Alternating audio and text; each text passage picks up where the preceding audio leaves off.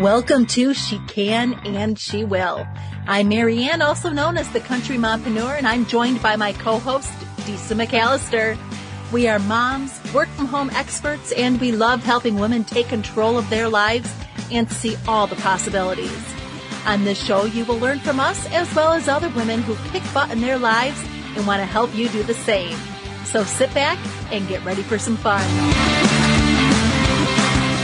Well, welcome back to She Can and She Will. We're being joined today by Michelle Steiner, disability writer, advocate, paraeducator, all the things.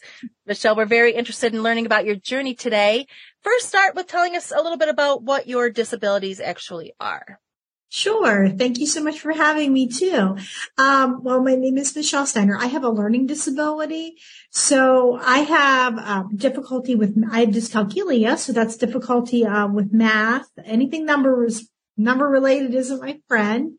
Yeah. I also have limited hand dexterity in both of my hands. So that affects my fine motor skills with being able to unlock doors, open things, close them. And I also have visual perception issues with my eye-hand coordination, but that's not in my eyes, that's in my brain. So it can make coordinating my body difficult, and I'm not able to drive. Yeah. Oh, wow. I'm just thinking, like, if you were doing math, do all three things kind of affect you at the same time with the... Yes, there are some things that we have started to see that a lot of that does has one effect with the other. For example, if I'm in gym class, trying to coordinate my body, it's more than just, okay, my eyes will blink if I get an object that comes into contact with them a lot easier. And then trying to figure out, where my body is in space. Do I go to the left? Do I go to the right? And, counting out like beats of where I need to go, like how many seconds you might need to take for something. If you're playing a sport, that does that. Driving's another great example of that. Sometimes I wonder, is it more the visual perception or is it more the dyscalculia or that all together thing? Because somebody will say, go right. And, I'll have to think for a second, and trying to coordinate the pedals and the steering wheel and, a lot of that together. And then watch out for everybody else on the road. And, oh, yeah. Yeah. Yeah. So obviously you weren't doing math when you were a little kid, 2 or 3 years old. So when were you diagnosed? Like, they couldn't have known that, but when were they able to diagnose you? I was diagnosed when I was in kindergarten, and they did notice in preschool that I was starting to have some difficulties, but they didn't know as much as we do now. So my parents sent me off to kindergarten. I was their first child, and it was a struggle socially, and it was academically as well. I think that they could see a lot of my frustration. It was pretty evident. I can remember I would do a dot-to-dot worksheet, and I thought, I did a great job on this, and I got it back and it wasn't done correctly. And it was really hard for me from the beginning. What was the process of getting diagnosed like?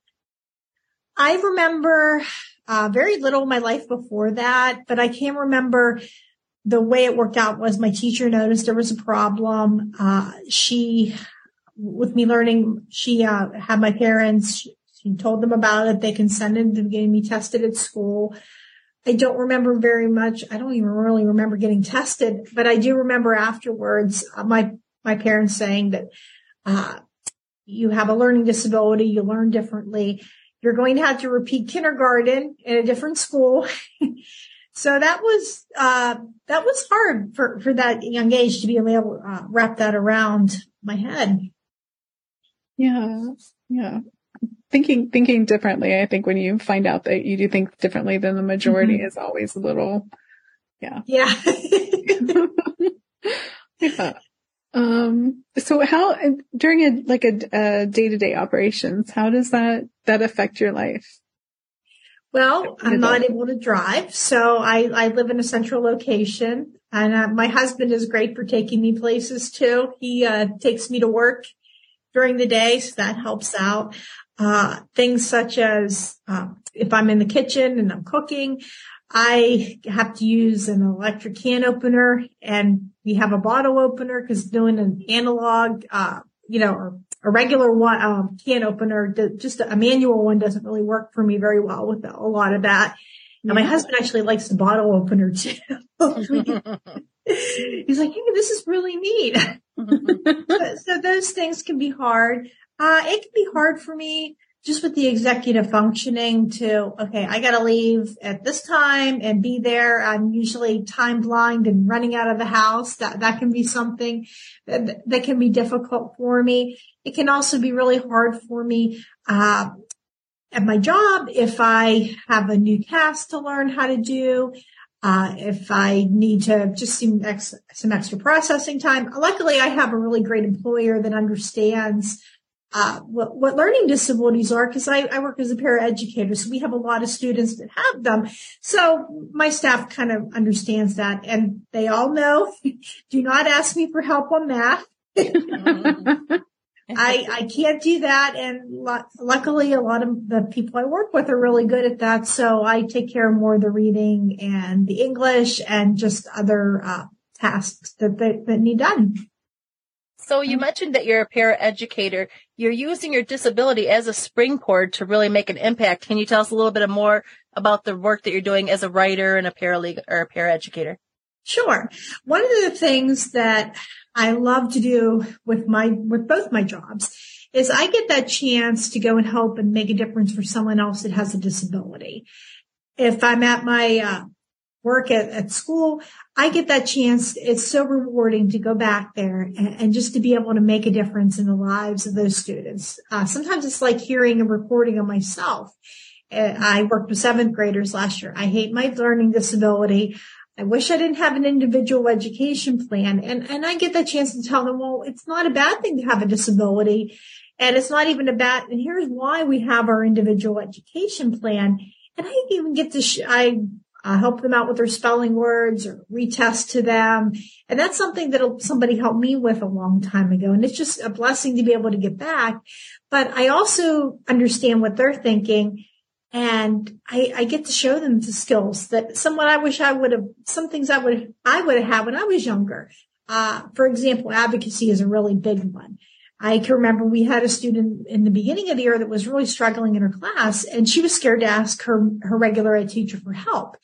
And this teacher is wonderful. He would come in during his plan periods, help out. We have a lot of great people we work with. But she was afraid. So I said, well, just go and ask him. And I said, here, I'll go with you. I said, here's how we ask. And we go over how to advocate for ourselves. As my job, when I have my own blog called Michelle's Mission. So what I do is I write a lot of articles about life with a learning disability. And I put elements of metaphors with nature and that to just kind of explain what a learning disability is, because a lot of people have a lot of misconceptions towards that. And I also put on my photography. One of the things that I'm able to do with my disability is I can bring out details in a flower that a lot of other people will miss. So if we're in the car, I'll be with my husband. I'll say, honey, did you see that flower? And he's like, no, I'm paying attention to the road. And if I don't have a ride or if I'm out on a walk, I get a chance to go back there and take that picture. And if I was in the driver's seat, that's something that I would miss. That's true. So it sounds like you're doing wonderful with the students. I'm sure the parents are equally as appreciative to have some help with the avocation of their kids. That can be so mind-blowing for a lot of parents. Yeah, definitely. So where can people go to learn more about you and read your blog and all of this? I'm on michellesmission.org I just started another blog. So you can find me at Michelle's Mission, and I can give you the link for that. We'll add that in the show notes for everyone. Yep. And then one final question we like to ask is, what is one tip you would give people to inspire them today to get motivated on whatever journey they're on? One tip I would tell people to do is to know what they want to do and to just be able to go out there and keep finding a way to be able to do that. Awesome. With Michelle, thank you so much for joining us today. Thank you. Thank you so much for having me. I appreciate it. Thank you for listening. She Can and She Will is a Country Mompreneur production. Audio mix by Marianne. Research by Disa McAllister. To learn more about this and other Country Mompreneur productions, visit thecountrymompreneur.com.